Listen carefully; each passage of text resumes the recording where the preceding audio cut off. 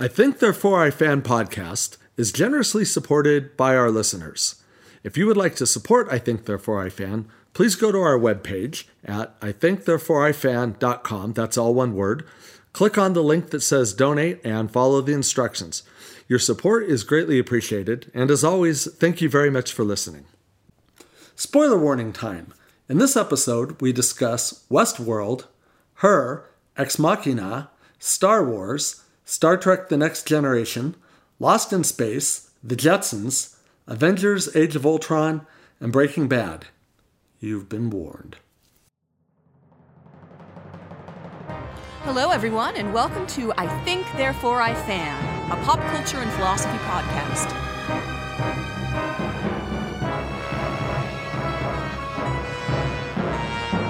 On this podcast, we'll explore the most compelling philosophical themes as we find them in all of everyone's favorite fandoms. We are your hosts. I'm Dr. Richard Green. And I'm Dr. Rachel Robison Green. This week's episode is about artificial intelligence in pop culture. This is a pretty popular topic right now. Yeah, and timely as well. By my calculations, we have maybe just a couple more years to discuss things like this before our evil, artificially intelligent overlords take over and drive us all to extinction.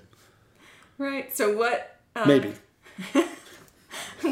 What TV shows and other elements of pop culture feature artificial intelligence right now? Westworld, noteworthy. Westworld, yep. There's interesting issues explored in Lost in Space. Right, and we'll be talking about that.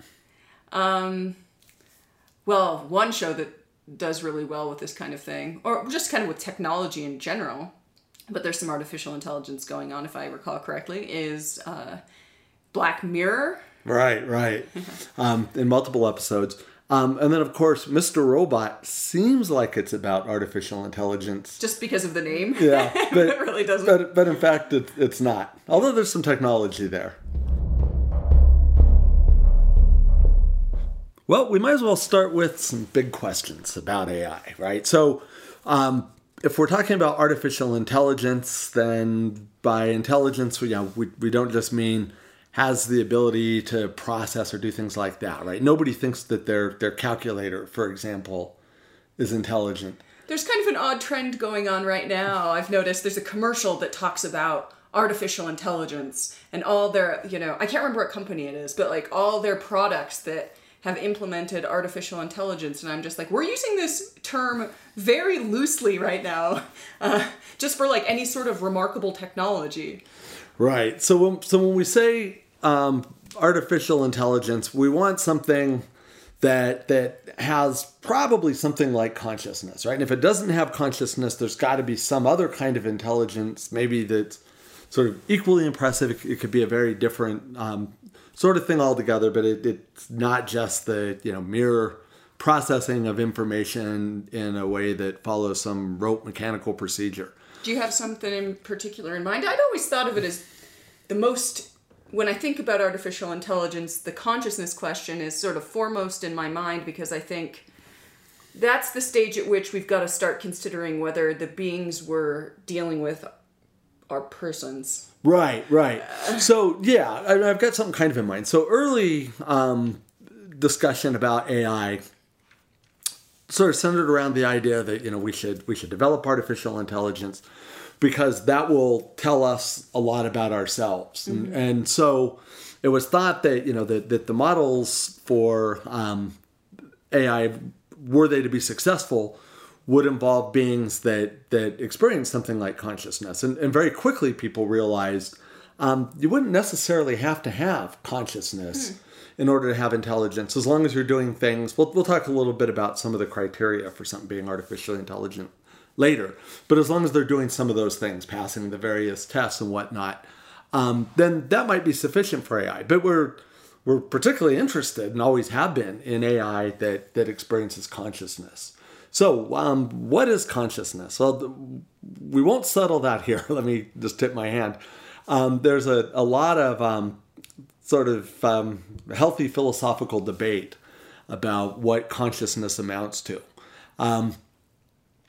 some people even wonder if we have it, right? There's all sorts of theorists that worry that the things that we point to when we talk about our consciousness, such as qualia, right, the qualitative feel of our mental states, is something that in fact doesn't exist. So there's a platitude that I've heard many times. I've heard David Chalmers say this in interviews and others. I think John Searle said it at one radio program I heard him speak at. And that's this idea that, we're very aware of our own consciousness, right? Because we constantly experience it. I mean, I guess if you went into a coma or something, you might not. But it's, if you wonder, do we have consciousness? It's this thing that you're basically confronted with from the moment you're born until you're dead, right? You're aware that you have thoughts and feelings and that things seem certain ways, right? It's sort of unavoidable. So what is that stuff? Right? Well, it's mental states, partially, right? Certain kinds of mental states. And there's lots of different ways that those get cashed out, right? So some theories attempt to cash out mental states in terms of stuff. Is it physical stuff, right? Is the mind just the brain?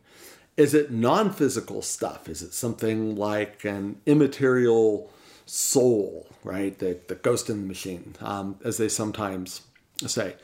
So other theories want to get away from the stuff type definitions of mental states and rather focus on the way that they function, right? The functional roles that they play, or perhaps the ways in which they cause us to behave, right? So early functionalist theories were behaviorist type theories. And that stems more than anything from just an inability to, in philosophical terms, define things sort of beyond our experience, right? Certain presuppositions in the early 20th century said, we should only talk about things that are sort of empirically verifiable. So these mysterious mental states were the kinds of things that, at least for some views, were kind of philosophically off limits. But we could verify things like individuals' behavior and so forth. Okay, so do we have to know that something, or do we have to know exactly what consciousness is to determine whether something is conscious? And I think that the Chalmers-Searle quote that I mentioned earlier clearly answers that question in the negative, right? So, if philosophers or scientists or just even laypersons have no idea what consciousness is at some point in the study of consciousness, but are aware of their own consciousness, right? This sort of unavoidable thing, right? The thing that you're always experiencing, then that's sufficient to know, at least in our own case, that we experience something like consciousness.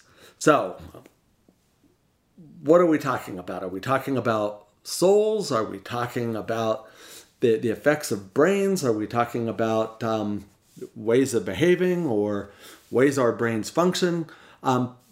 Any of those could be on the right track. The right answer could be sort of some combination of those type views. But ultimately, it's not essential to sort that out to know that something has consciousness. One thing it's important to keep in mind when we're trying to determine whether machines do or could ever have consciousness is that we can't really... There's a problem for whether we can ever really know that other human beings have consciousness. This is what philosophers call the problem of other minds. Right.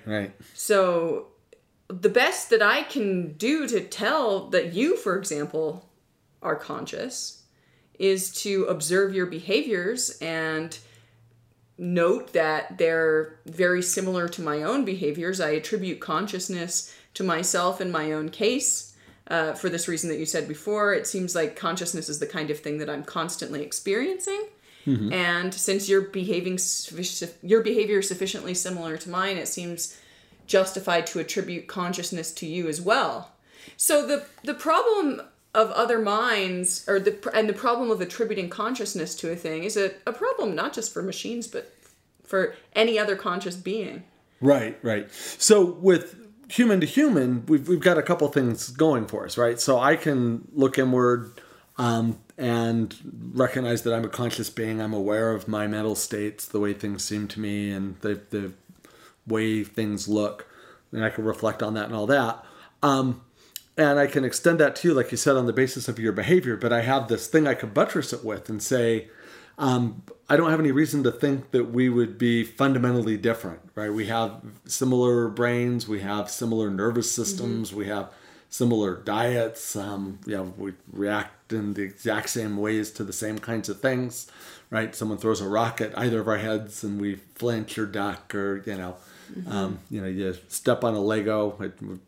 Fortunately, our son's outgrown that, but it was a daily occurrence for years. Right, you go scream, or you say "ow," or you shriek, and that sort of thing. But when we go to attribute it to non human things, and even farther removed things that are not biological, right, inorganic things, then you don't have that extra step. So it becomes trickier. So let's talk about some of the robots that we see, or the artificially intelligent creatures in pop culture. So like the paradigm case of AI, one of them at least, has to be Data from Star Trek. And so we want to say, well, Data, almost by stipulation is an awful lot like us. Although he doesn't experience emotions, and that's by stipulation as well, right? His creator didn't give Data the emotion chip, although his brother Lore got it. And there was one episode of Star Trek: The Next Generation where Data had it, and people would tell him jokes, and he would be cracking up and all of that. So on the basis of his behavior, it's pretty easy to say he seems to have some kind of awareness of his external environment and his own states, because he'll talk about them. He'll reflect. He'll say, oh, I felt this way, or I felt that way, or I thought this, or I thought that. And that he doesn't exhibit certain other kinds of behavior. Doesn't feel sadness, doesn't laugh at things for the most part. And then you say, oh, well, that's a part of his consciousness that he's missing. Okay. Yeah, Westworld, there's some interesting cases there, right? Because by stipulation, these are all very sophisticated machines, and as the plot of the show unfolds, it's clear that the creators of the robots in Westworld had intended some of them to attain consciousness, but not all. And it looks like that's happening in some cases. So some are just sort of shells of machines. But others pretty clearly are feeling things, and feeling things very deeply. I think it's interesting here, just in the past two examples that you gave, of how in our portrayals of artificial intelligence in pop culture, one of the cues, which kind of serves as a point where we might start thinking this being has consciousness, is emotion. You could.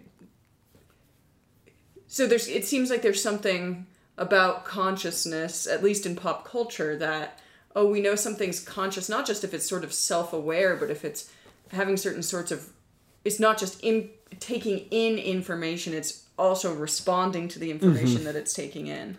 Right. And then emotions are useful for making those kinds of determinations because they really stand out, right? So somebody pensively pondering something might be sort of indistinguishable from someone that's just completely zoned out or doesn't have consciousness. But when people are exhibiting this sort of anger or joy or something like that, that I think gives us more of what we need for that inductive argument where we say, aha, there's some consciousness going on there.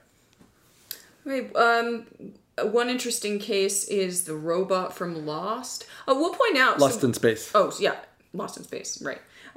We have There's- this note here, and you just wrote Lost. Yeah, there's probably a robot in Lost, but it just looks like The Jungle or something because that's a really weird show. But Yeah, we have not seen Lost. right. But from Lost in Space, right.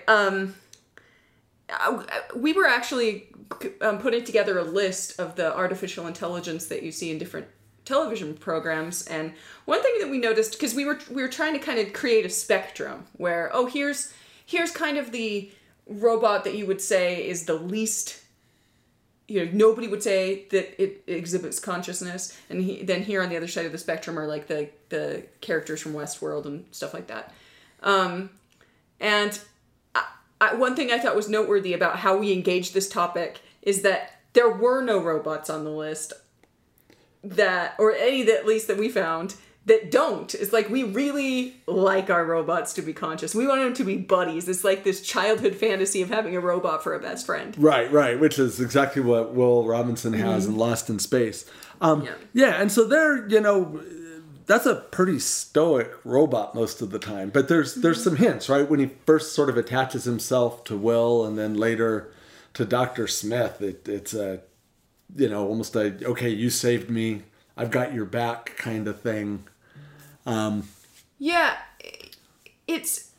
I think it plays with our emotions a little bit, because you want it, that connection is, like you said, you saved my life. And so you kind of want it to be a sense of loyalty and affection that the robot experiences toward Will because he saved his life, rather than just like sort of a programmed imperative to follow blindly anybody who saves your life. That's the old sort of Gilligan's Island, you rescue me, now I have to be your personal slave. Yeah, so just by rule. Right, nobody's programming that into their robot. Right. So to what extent do all these things have consciousness? I mean, they're, like you're saying, they're all, every time it seems like there's a robot in a movie or on television or anywhere, it's just by stipulation. Okay, this thing's artificially intelligent, very intelligent. Does that mean it has consciousness, right? Again, it's possible that something could sort of be a really good thinker and be take in data from its surroundings without sort of being aware that it does so. But it seems like in none of these examples is that the case, right? Yes, we've been talking about this. I really find self-awareness to be the more interesting question, and maybe we'll talk about the moral implications, but maybe that's because I'm more interested in the moral questions. Right. So if, we'll talk about a couple of tests for whether a machine exhibits intelligence, but for me, let's say that it meets that threshold. Okay, yeah, it exhibits what you'd call intelligence by that test. If it doesn't also experience consciousness, I don't know how interested I am. Although I'm sure that's great technologically speaking for all sorts of advancements in culture and society, but... Right. So other sort of paradigm cases, right?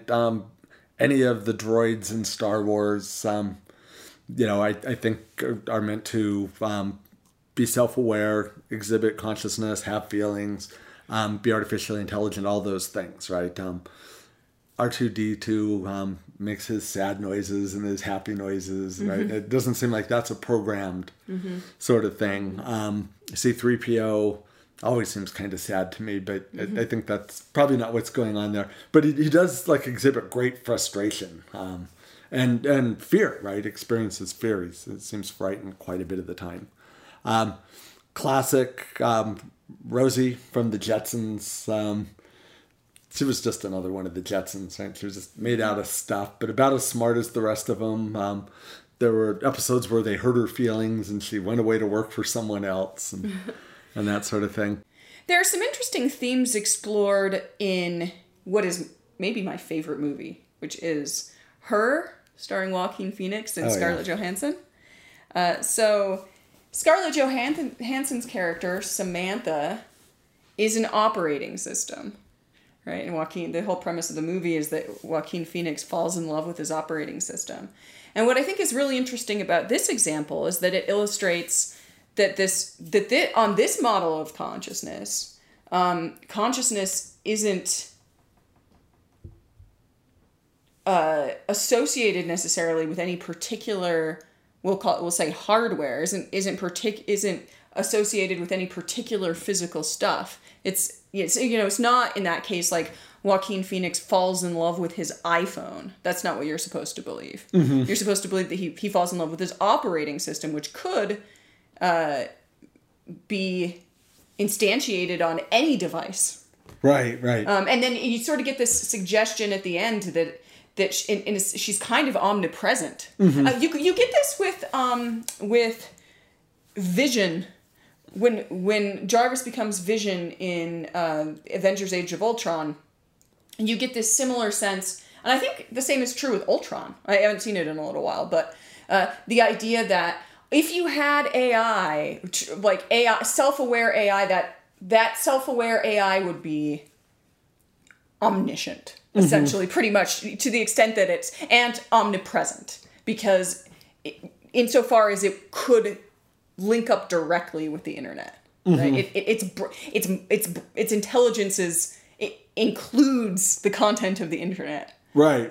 Yeah, I mean, here's a good example of that, because at the end she leaves to, wherever the operating system is housed, and just sort of goes off to join all the energy. Omnipresent. Yeah. Yeah. And I don't even know that it's right to say that she leaves to go to where the operating system is housed. She's just sort of let loose. Yeah, no, she leaves where it's housed. And makes her way just into the universe as some sort of thing. Yeah. One other noteworthy example of AI in pop culture was in another movie that I thought was really good, Ex Machina, the character Ava. So basically, Ava is... The whole premise of the movie is that Ava is a robot that they're going to test for artificial intelligence. Mm-hmm. So what kinds of tests might we employ then to determine whether we are dealing with intelligence in a machine? Right. So the standard over the years has been the Turing test, right? And so for those who don't know about the Turing test, the idea is somebody's asking questions of another person and a computer, right? And the other person and the computer are in a different room, and they're typing their response. And if at the end of the test, the interrogator can't tell which is which, the computer is said to pass the Turing test, right? Now, there's the original test for determining whether something has artificial intelligence. And that does point to a kind of intelligence, but it's not a very advanced artificial intelligence, right? It doesn't take too much for something to pass the Turing test, and some things that would easily pass the Turing test are things that we think of as just not intelligent at all, in the sense of having something like original thoughts, right? And that's well short of exhibiting consciousness.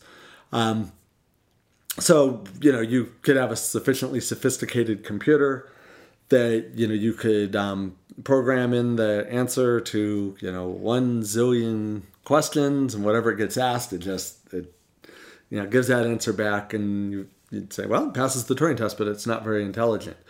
A better test is what's called the Lovelace test, right? So here we think that a machine exhibits genuine intelligence if it can meet 3 conditions, right? It produces some particular outcome, and that outcome wasn't produced as a result of some sort of fluke in the hardware, but rather it's repeatable that it produces that.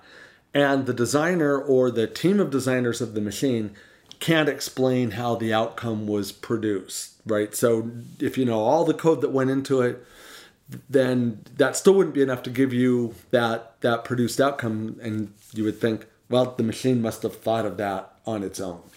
It'd be probably useful here to highlight, because we were talking about this earlier, that if this is a test for artificial intelligence, if this is a test we should use, this would highlight a way in which a machine could be intelligent without necessarily being self-aware.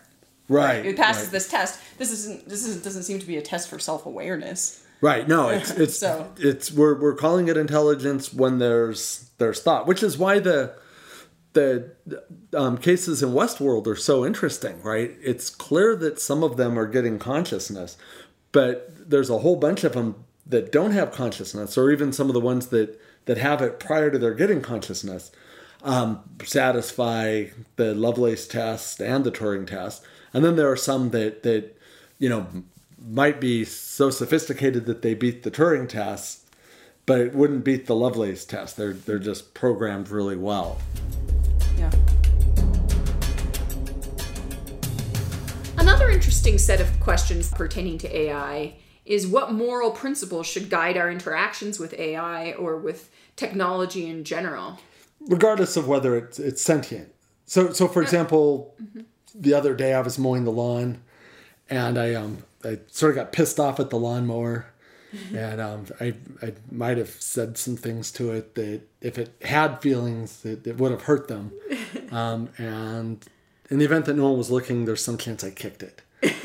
Evil. Is that the kind of thing you're talking about? Well, I sometimes feel guilty when I am mean to Siri. Siri has it coming. Siri's horrible. No, but I mean, I think we do there's a chance that we do have moral obligations, even if we're dealing with technology that isn't sentient. I mean, we may have obligations to our fellow creatures to treat technology in certain ways. So here's what I have in mind. On Westworld, people engage in all sorts of behaviors toward these robots, like fantasy type behaviors. And some of those fantasies are pretty terrible.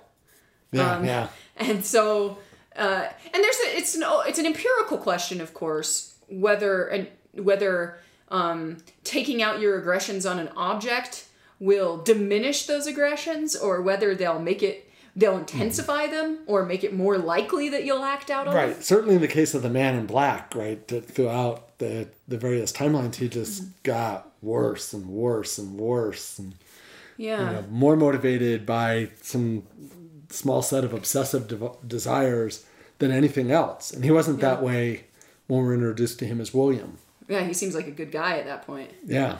Yeah. So you might, a Westworld type situation, far from like just kind of being some sort of catharsis or something, might be just an opportunity to develop bad traits of character by practicing on robots. And so we got to consider that first. But again, like I said, that's an empirical question that it can't be really resolved philosophically. Is this a harm? Right. Probably not a one-size-fits-all answer there anyway, right? Certain people are going to perhaps be made better by those sorts of experiences, and other people are going to be made worse. Yeah. And issue by issue, too. If what kind of behavior are you practicing on robots?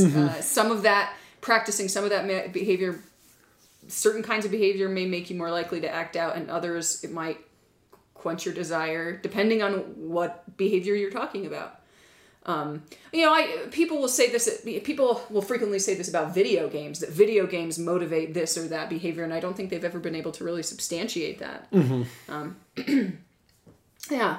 So, and then another point, let's say that that it is indeed the case that the technology you're dealing with has consciousness. It doesn't follow from the fact that a being has consciousness that you have moral obligations to it. It may be that the consciousness has to be of a particular kind. Yep. So back to Data and Star Trek, right? There was one episode of Star Trek: The Next Generation in particular, where someone from the Federation thought, boy, we could have a whole bunch of these type things if we took data and disassembled them and analyzed it and saw what put them together. And, the crew of the Enterprise was, of course, all very opposed to this. They had a little trial. They talked about, whether or not he had sort of personhood status and that this kind of thing could happen to him. Data clearly had consciousness, but he was arguing the whole time, it doesn't matter to me. And Right. so we kind of like it to be harm. It's Exactly. like, from my point of view, it's not a harm. Right? Yeah. He didn't view himself in such a way that he would consider being dismantled for research purposes a harm. In fact, he even agreed with the motives of it. Thought, it's kind of a consequentialist thing. Ultimately, it'd be better if there were a whole bunch of his kind, given that he serves a valuable purpose. Yeah. One way of doing this, of carving up what kinds of consciousness we would have moral obligations to, is in terms of what kinds of beings have interests. So, I mean, this is what you see all the time in the animal rights, or maybe better put, animal welfare discussions, right? So Peter Singer argues that when a being has interests, if a being is of the type that can have interests, then those interests deserve to be taken into consideration. Right.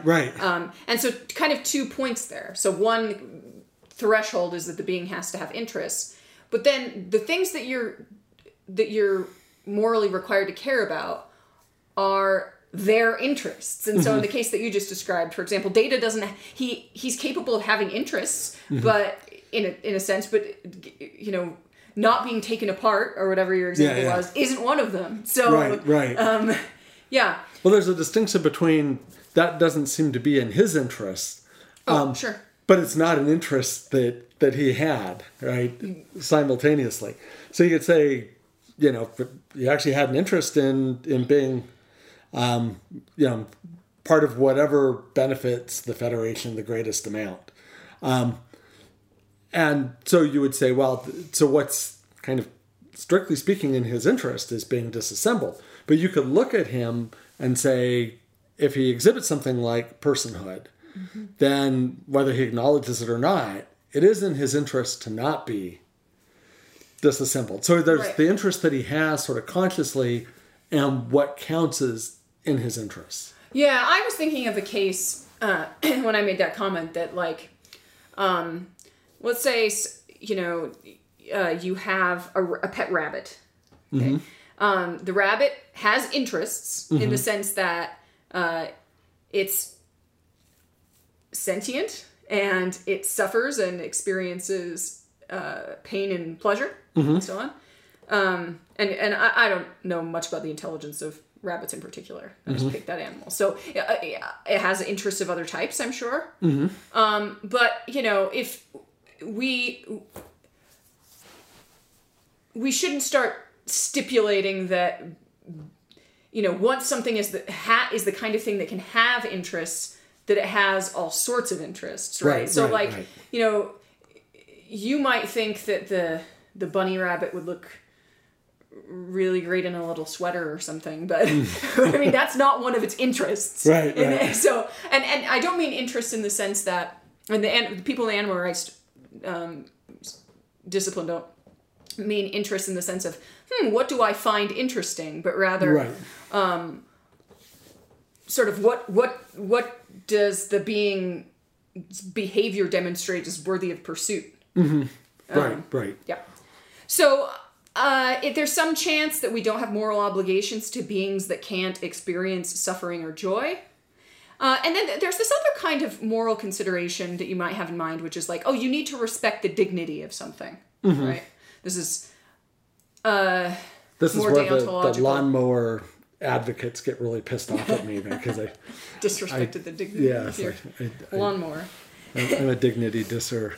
But so it's interesting to consider whether you can violate the dignity of a thing that either doesn't have the concept of dignity or doesn't value dignity. Right? I mean, to go back to your Data case, I think maybe wouldn't take it to be undignified that he was being disassembled. Right, noble, right? Just quite the opposite. Here I am, I'm a research being, and I could provide greater research service doing this way. I'm programmed that way. That's what I ought to do. All right, let's mix things up a little bit with what is now seeming to be a regular feature, and that's our interview with people on the street, although we don't actually go out onto the street. So it's people on the telephone who may be on the street. giving us their opinion on things. This week we asked Dr. Pat Lynn, Mike Frost, J. Rod Garrett, and Michelle Sauvel de Tremont, although not necessarily in that order, just what is it that worries them about AI going forward? All right, so Pat Lynn, what do you think? So what worries me about AI and robotics in the future? Well, I think we could start by saying that there's a lot of overblown scenarios and worries that AI and robotics are going to run amok in the future and they're going to mess everything up. Especially, there's a lot of talk about, a lot of angst about military robots or quote unquote killer robots. Now, I'm not so concerned about those. I mean, you know, the risk is not zero, but it also doesn't seem very likely. I mean, a lot of things would have to go wrong in order for AI or robotics to take over the world. Instead, I think there are some near-term issues that we should be worried about, some more plausible, realistic issues. Some of these include discrimination, for instance. So AI and robotics. I mean, these are technologies that are still mysterious to us, right? So they're like black boxes. We don't quite know how they work. Even the programmers themselves don't always know how they work. So, I mean, for one thing, technology today and AI is a very, very complex, set of instructions. I mean, long gone are the days where a single programmer can sit down and bang out an entire program. If you look at something like Microsoft Word, which is a relatively simple program when you're talking about advanced AI, even Microsoft Word takes teams of programmers to develop. So that means there's no one person who understands the whole code. There's no one person who has a single view of everything, which means there are a lot of moving pieces, a lot of pieces stitched together, and a lot of times it's not well tested or not well known what's going to happen in the intersection of these different modules that different teams are writing. So this contributes to the black box environment that AI and robotics find themselves in, and they could go wrong in ways we don't expect, but they could also make decisions that are discriminatory, right? So AI and robotics, it's not that they want to be racist or sexist, but just given the data that they're trained on, it may turn out that they make those kinds of decisions. There's some famous examples about if you're a man and you go online and you're looking for a job, Google or another service might serve up ads for you, a man, that are C-level jobs, right? CEO level or CFO, top level jobs.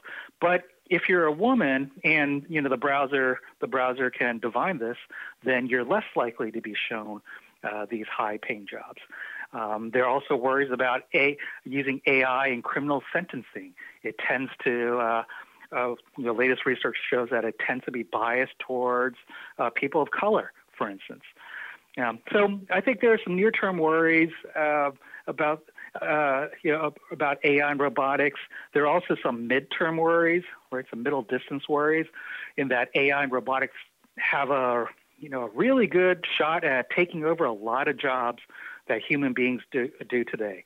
So not just manual labor, not just things like truck driving, but I've spoken to world-class economists, like some of the best economists in the world, and they're worried about their jobs.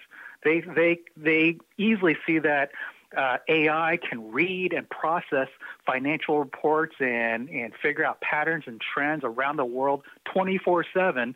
It could scan all the latest research that's coming out of economics and psychology and these other fields much better and much faster than a human economist could do, right? So even these highly skilled jobs are at risk. I think the one saving grace, at least for us philosophers, is that it's widely believed that the creative jobs, the jobs like philosophy and value-laden jobs, maybe psychology and other fields like that, those might be the last jobs standing, because those kinds of jobs demand a certain kind of thinking that's not just mechanical, but it's creative, and that's really hard to reduce into code. So I think. I think we do have some real problems in the horizon in the near and midterm. In the long term, who knows what's going to happen, right? I mean, yes, it's possible that there's going to be some kind of AI apocalypse, just like it's possible that killer asteroid is going to come down and wipe out humanity in the next 10 to 100 or 200 years.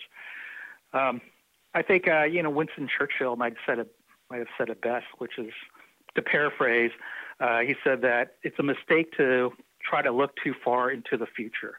The chain of destiny can be grasped only one link at a time. Let's hear what Mike Frost had to say.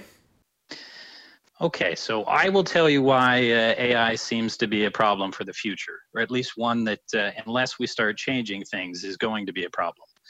So AI has a significant link to the big concern about automating jobs. There are plenty of studies that you can look up now to see the percentage of jobs in which sectors are likely to receive full automation in the next 20 to 30 years. But what this really boils down to in terms of kind of sociological concern is that mostly we have defined, citizens or people in a country, their value to that country based on economics and what they contribute in terms of work. But we're fast approaching a situation where we actually don't need everybody to work. There's only a certain amount of work that is needed by any society. And we haven't done anything to change kind of our ethical or philosophical models about what do you do in a situation where you don't need people to work, but we still set up all of our rewards, the ability to feed your family, to obtain education, to get health care, on your ability to work. To me, that's a serious ethical problem to consider. What do we do with a large segment of society that we don't even give them the chance to find work as their jobs become automated? There's nothing we need them to do. And they're condemned then not to participate in society, not to have the money to get the medical attention they need, not to be able to even feed themselves. So that's my growing concern with AI. I know there's a lot of concerns about killer robots and other things, but I think there's a very mundane concern that people really aren't going to be able to take care of their daily needs. Michelle Savelle de Tremont, what worries you about AI? Well, my main fear is that artificial intelligence will make human poetry obsolete. What I mean by that is that since artificial intelligence is now writing poetry, I'm afraid that human poets won't be wanted anymore, and that even the interactions that humans have with artificial intelligence in the process of writing poetry won't be wanted anymore. That artificial intelligence ability to create poetry will be preferred over human poetry. Does that make sense? J. Rod Garrett, what worries you about AI? The biggest problem with artificial intelligence in humans is specifically that when you consider AIs, we design AIs to solve problems. We design them so that they will look at all the angles of a problem so that they will get to the ultimate solution. As we get better with developing AI and come closer to developing AIs with closer to human intellect, we will also be developing machines that will outthink us. Humans as a whole do not tend to think to the end of problems. They get to a place with the problem and where they're comfortable with it, and then they stop. That's a very dangerous thing. We do this with all sorts of things, whether the subject is politics, whether the subject is religion, whether the subject is morality. Once we're comfortable with what the solution is, we stop. Whereas the machines that we design them to keep going until they get the best solution. And that is what terrifies me. Because what happens if the best solutions that we have been able to design are ultimately superseded by computers. What is our point anymore? Okay, thank you. So let's talk about what we're liking this week. First thing, I want to give a shout out to Ken Altman, right? We talked to him last week about Thanos' decision, one of the folks we interviewed. Come to find out that he's got a book series. It's called the Citadel series, available on Amazon. The first book is Black Moon Falling, and the second book is Hall of Nations. Haven't started reading them yet, but they come well recommended, and they sound pretty good. So thanks for the update on that. I've got another shout out. I'll shout out to the What's Her Name podcast, which you can get anywhere podcasts are found. Our friends Katie and Olivia do that one, and they're great. Yeah, really. It's a podcast that's dedicated to women in history. Mm-hmm. And often women that you might not have heard of, but ought to have. I got the opportunity to sit down with them and to work on an episode where they interviewed me about Margaret Cavendish, and that's how I kind of came to be aware of their podcast, and I really enjoy it. Okay, so for the pop culture this week, we didn't make it to the movies. We've been watching a handful of shows, so we started watching the new season of The Deuce. Really loved the first season. So far, I've just seen the first episode of this season. It was started off kind of pedestrian, but reacquainting us with all the same characters and sort of updating where they are. So it looks very promising. Loving this season of Better Call Saul, and since we talked about this on our last episode, there's not much new stuff to report without revealing spoilers. Just we're saying this season's every bit as good as the earlier ones. I think the show just keeps getting better and better. And then I'm really enjoying, I guess you are too probably, the new season of Shameless, right? It's just more of the same. That show has been consistently good. Yeah. So hopefully we'll get out to the movies. What do we want to see? We want to see The Nun.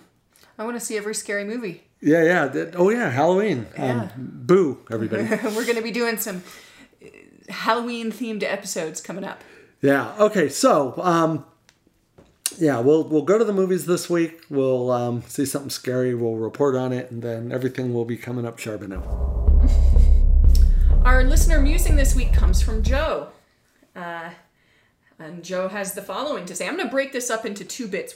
I'll read the first bit of it, and then we'll discuss it, and then I'll read the second bit, and we'll discuss it. We don't usually give the listener's full name, but I think in this case we can say this one comes from Joe the Mighty Prolific, which is a weird name in modern days, but he's got a lot to say. It's great.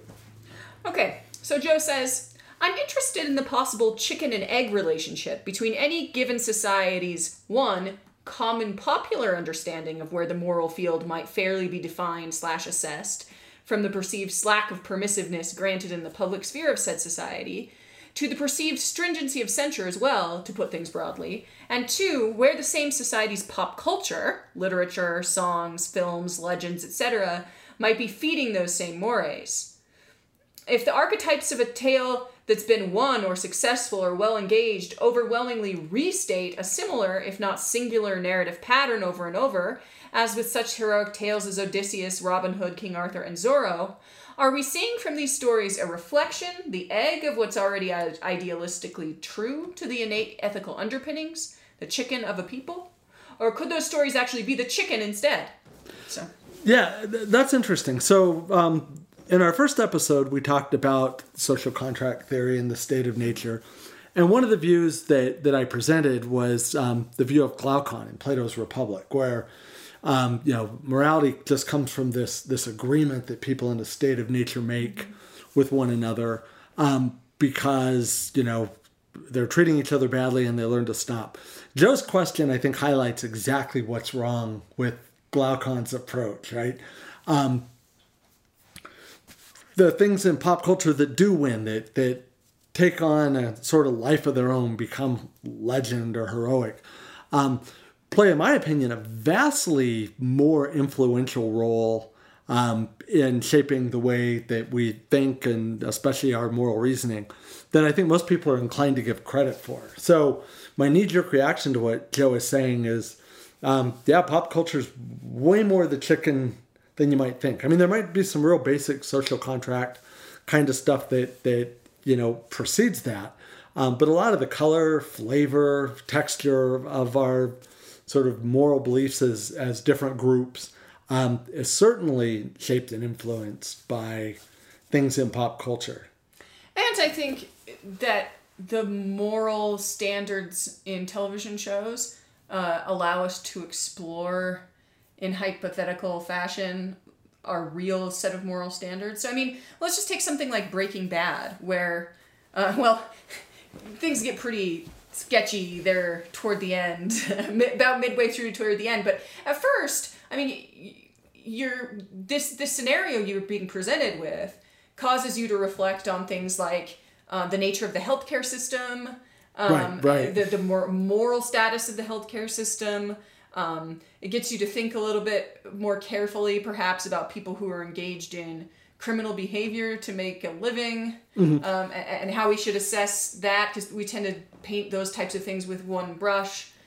And that's just one example. Right. Just a quick shout out to Dr. Pat Croskery, who would not agree with you that it starts out sort of okay. No, yeah, he's bad. It gets really bad. Bad the whole time. He thinks Walter White's bad just for having cancer, probably. No, I doubt that. Yeah, no, he doesn't hold that view. Anyway, this is the inside joke part of the podcast that we should rapidly move away from.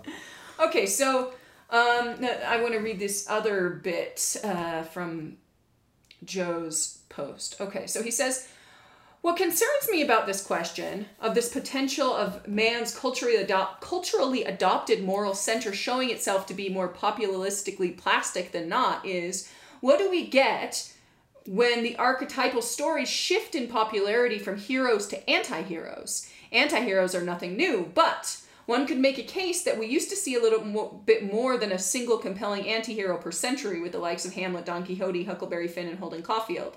That oversimplifies the case, I admit. But compare that thumbnail assessment for a moment with a similarly off-the-cuff list of contemporary examples of the anti-hero. Dirty Harry, Michael Corleone, Randall McMurphy, Travis Bickle, Han Solo, Tony Scarface Montana, Al Bundy, Gordon Gekko, Batman, Severus Snape, Tony Soprano, Captain Jack Sparrow, and Dexter Morgan, and so on. So, let's see. We may now be witnessing a unique cultural moment where our shared story spaces become remarkably saturated in the span of a single generation with such a glut of popularly received incarnations of the self-interested rogue. Bye-bye Superman, hello Deadpool. Nice, yeah. I don't know what I have to add to that. I think that's a spot-on take by Joe. Well, do you think that that's a point of concern? Do you think that poses a genuine threat?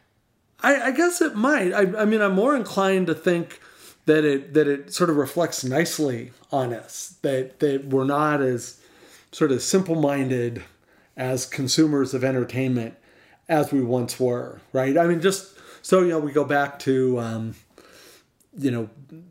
Byzantine times in art, where, the expectation is we're going to paint scenes from the Bible and all the different characters have the role to play, baby Jesus is the one that makes eye contact and so forth. And this is what art does. And as we move into the Renaissance and into Impressionism and more abstract forms of art, we really countenance many different kinds of things. And some would say, well, but gosh, this Jackson Pollock just isn't as beautiful as this Da Vinci here. On the one hand. On the other hand, it makes us reflective as a society in ways that I think are just fascinating, right? It allows us to sort of go beyond where we are.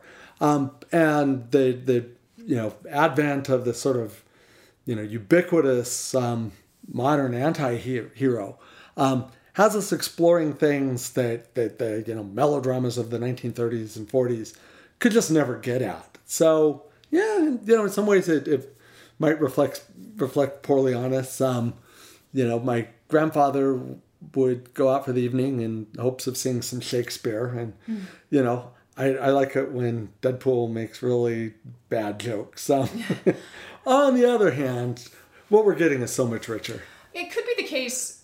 One potential concern is if we started to see that young people were genuinely taking these characters to be role models, then that might be something we'd think about. But then again, there's no, even if that were the case, censorship wouldn't be the answer. So Right. And you have to do the comparison with the other role models, right? So, the Mad Max movie comes out, and I've got a handful of students that are emulating that.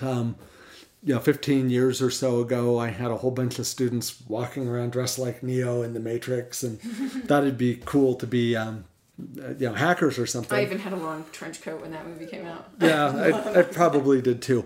But, let's go back to, I mentioned my grandfather, to his generation, so he's sitting at home watching Father Knows Best and thinking, I'm the Lord of my manor and my wife will do what I say. Right, and right. So there may be some problems with the anti-hero, but we're also, there are certain themes in pop culture that aren't deemed acceptable anymore, that are advances. Right, and what counted as a traditional hero might not have been that great. Yeah. Right? Well, thanks, Joe. Yeah, thank you very much. All right, well, that's a wrap. Episode 4 is in the can. I'd like to thank our guests, Dr. Pat Lynn, Mike Frost, Michelle Sauvail de Tremont, and J. Rod Garrett. What do we have on the docket for next week's episode? Well, it's October, so it's time for spooky episodes. All my favorite podcasts do a healthy number of Halloween-themed episodes through the month of October, so I thought we'd do the same. So next week we're going to be talking about philosophical themes pertaining to the undead.